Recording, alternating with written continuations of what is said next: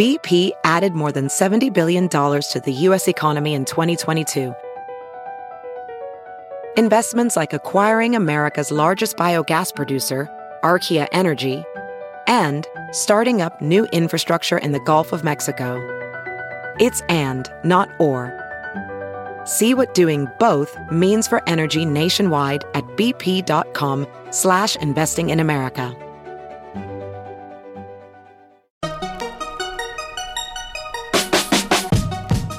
Welcome to the Tech Meme Ride Home for Monday, April 29th, 2019. I'm Brian McCullough. Today, there's no reason the hotel chains can't do what Airbnb does, why super zoom lenses might be the real improvement in smartphones right now. We're almost done with tech earnings season, and why was Game of Thrones so dark last night? Here's what you missed today in the world of tech. When tech earnings season blows in, it packs a sharp punch, and then it's out, quickly, usually. We've only got two biggies left, Alphabet tonight, about the time this episode drops, and then Apple tomorrow afternoon. But for now, brief mention for Spotify, which reported Q1 revenue of €1.5 billion, up 33% year-on-year, and a reduced net loss of €142 million, down from a loss of €169 million from the same period a year ago. But that wasn't the big news. The big news was that Spotify became the first streaming music service to hit 100 million paying subscribers, quoting from The Verge. More than 100 million users worldwide now pay for Spotify Premium, the company has announced. Spotify reached the milestone by growing paid subscribers by 32% year-on-year. Including free subscribers, Spotify now has a total of 217 million monthly active users worldwide. That includes 2 million Indian users who joined after the company launched its service there in February. Globally, the numbers put Spotify well ahead of Apple Music, its closest competitor, who reportedly had 50 million paid users worldwide at the beginning of April. However, in the U.S., Apple's music streaming service is winning, according to the Wall Street Journal, with 28 million subscribers compared to Spotify's 26 million, end quote.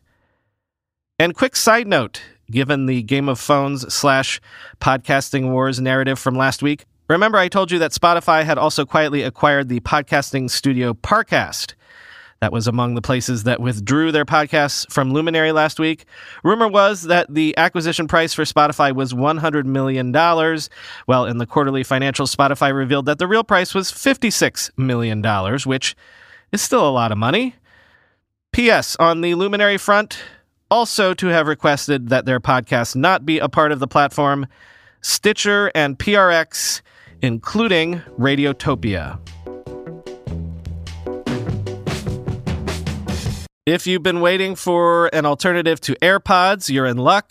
Apple says that the Powerbeats Pro wireless earbuds will be available for pre-ordering beginning May 3rd and will ship on May 10th. However, paraphrasing Henry Ford, that pre-order offer is good for any color, so long as that color is black. The other three colors promised for the Powerbeats Pros will only come later this summer, quoting from The Verge. The Powerbeats Pro resemble the company's previous wireless Powerbeats earphones, but they've been re-engineered for better comfort. Beats says they can hit up to 9 hours of continuous battery life, longer than AirPods, and they include Apple's H1 chip for hands-free Hey Siri commands at any time. The earbuds are water and sweat resistant and feature physical controls, which are a little easier to use than tap gestures when working out, end quote. They will also set you back $249.95. The other colors you can hold out for, if you're so inclined, are white, green, and blue. There's long been a narrative surrounding Tesla that goes something like this. Electric vehicles are the future for sure, but there's no reason why the legacy automakers won't notice that, won't jump on board the bandwagon in a big way, and when they do, look out, because they have plenty more resources than Tesla might, and they know how to make cars. They've been doing that successfully at scale for 100 years. Well, apparently there's a similar narrative around the home rental/hotel space. It goes like this. The big hotels aren't dumb either. They can see the number of stays places like Airbnb and HomeAway and others are hoovering up. So there's no reason the incumbent hotel chains can't get into this game as well, and when they do, they'll have tons of resources and plenty of experience creating, hospitality experiences. To that end, Marriott has officially launched what it is calling Homes and Villas, which it is positioning as an Airbnb rival in more than 100 markets around the world. Marriott has apparently done a year-long pilot program in 200 homes in London, and the results were, quote, great. But it's not quite that you can let Marriott rent your house, because Marriott is working with various property management companies to manage the offerings. Quoting from our friends at Skift, in running this new business unit, Marriott will act more like an online travel agency or distribution platform like Airbnb or Booking or HomeAway for the selected property management companies it has chosen to work with. The company would not disclose the commission structure it has put into place. The property management companies will pay us a platform fee, Marriott Global Chief Commercial Officer Stephanie Linnartz explained, and it's those companies that are tasked with managing the properties themselves, handling everything from pre-arrival check-in, cleaning, support, and so on, end quote. And the homes available will be in the so-called luxury category, so don't expect your spare second bedroom will qualify. The advantage to Marriott? They get to expand to locations where the brand currently doesn't have a presence, places like St. Bart's and the Amalfi Coast. And the advantage for Marriott customers, quoting again from Skift, from day one, you can earn and redeem Marriott Bonvoy points on our homes, Linnartz said. We're meeting our customers' needs and expectations. The inventory is not exclusive, but what is exclusive to us is earning and redeeming Marriott Bonvoy points, end quote. The earn rate for homes and villas is the same as what Marriott offers for its long-stay hotel brands, 5 points for each dollar spent, and eligible members can earn bonus points based on their elite status as well as elite welcome gifts or special amenities. There's also an opportunity for guests staying in a Homes and Villas by Marriott product to use their Bonvoy points towards special tours and activities or experiences, including exclusive Bonvoy moments that Marriott has developed with partners, end quote. So that's what I mean by saying the legacy players can bring a ton of resources to bear when and if they enter this market. Being able to book and use your credit card rewards and points you've accumulated maybe for years, pretty powerful. As Mark Silva tweeted, quote, watch this closely. Having many conversations with incumbents across wide spectrum of industries that are not sitting back watching their disruption, but leaning in and leveraging position, scale, expertise, and vast resources for the win, end quote.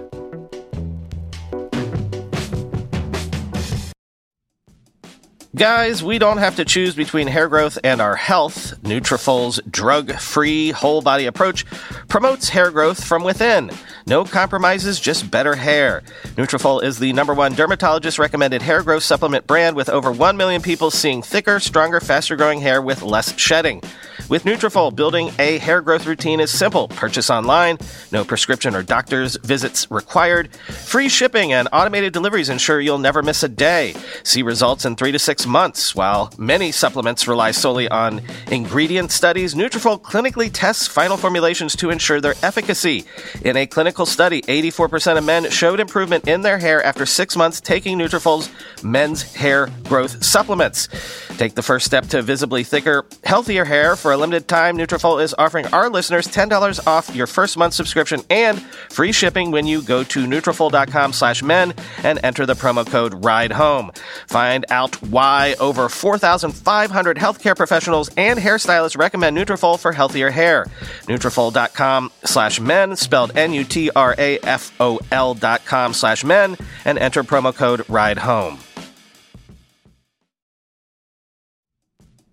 Selling a little or a lot? Shopify helps you do your thing, however you ka-ching. Shopify is the global commerce platform that helps you sell at every stage of your business, from the launch your online shop stage to the first real-life store stage, all the way to the did we just hit 1 million orders stage. Shopify's there to help you grow, whether you're selling scented soap or offering outdoor outfits. Shopify helps you sell everywhere. From their all-in-one e-commerce platform to their in-person POS system, wherever and whatever you're selling, Shopify's got you covered. Shopify helps you turn browsers into buyers with the internet's best converting checkout, 36% better on average compared to other leading commerce platforms. And sell more with less effort thanks to Shopify Magic, your AI-powered all-star. Shopify transformed ResumeWriters.com from the spaghetti code backend I cobbled together in college to the world-class commerce platform it sits on today. And Shopify can do the same for your business. Sign up for a $1 per month trial period at shopify.com/ride, all lowercase. Go to shopify.com/ride now to grow your business, no matter what stage you're in. Shopify.com/ride. Alongside foldability and 5G, one interesting trend that we've seen in the smartphones announced and coming to market so far this year is something called super zoom lenses, which you can get on phones like Huawei's P30 Pro and Oppo's Reno. These lenses allow you to take pictures with 5 to 10 times zoom. And over at Android Police, David Ruddock argues that this might be the smartphone advance to get excited about if it becomes the new standard. Quote, imagine you're at your child's birthday party. You want a reaction photo of their face when they open the big present, the one you've made them wait until the very end to finally unwrap. Shoving a phone in their face can kind of kill the magic, as can a giant DSLR. A lot of kids are camera shy. Being able to stand 10 feet away and quickly snap a proper close-up of that open-mouth surprise is something a lot of parents would kill for, but using digital zoom will get you a pretty terrible result. The same goes for their first sporting event, first day of school, or just about any moment you're not going to be able to get 3 feet away from them to capture. A zoom lens is invaluable for candid photography and can preserve the kind of human moments, feelings, reactions, and interactions that a wider, more open lens simply can't, or would require infringing on that moment in a way which saps it of its authenticity. This may sound like whimsical drivel to you, but I assure you that a shot of your child stepping up for their first at-bat in a Little League game with a 5x zoom factor will capture that moment with so much more feeling and focus than an ordinary smartphone camera. Any serious smartphone manufacturer in the next few years will be developing at least one phone with these new super zoom systems, whether of the periscope style currently employed by Huawei and Oppo, and soon to be Samsung, or another solution we've not yet seen. I believe every manufacturer will discover that customers love the experience and move quickly to capitalize on it. We've already seen that the mid-zoom portrait lenses popularized by Apple have been quickly picked up by most of the industry, and I think these new high-powered zooms, which are around 120 millimeter equivalents, will soon follow for exactly the same reasons, end quote. Another food for thought piece that I didn't want to save for the weekend long reads. One of the things we've touched upon in various conversations and segments recently is the idea that maybe the Chinese startup space is going through or has already gone through a mini investment bubble that is either burst or is in the process of bursting. Same could be said for the micromobility space generally. A year ago, everyone was pouring money into scooter and bike share companies, and that has cooled quite a bit. Well, the New York Times has a piece up about the Chinese bike-sharing players like Ofo and Mobike. Maybe things work quicker in China, maybe the life cycle of everything is just faster now, but a year ago, investors were throwing money at bicycle startups in China by the billions. Several companies became unicorns for obvious reasons. The size of the Chinese market, the easy infrastructure, just leave a bike on a street corner, unlock it, and pay for it with an app.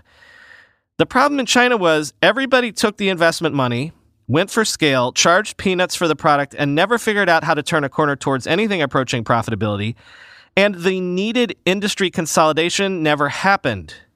This piece focuses on Wang Qingtao, which has been China's bike manufacturing capital since the 1970s, the Detroit of China's bicycle industry, if you will. When the bike-sharing craze hit 3 years ago, it was boom time. Some individual factories were churning out as many as 10,000 bicycles a day. And then, the crash, quoting from the Times.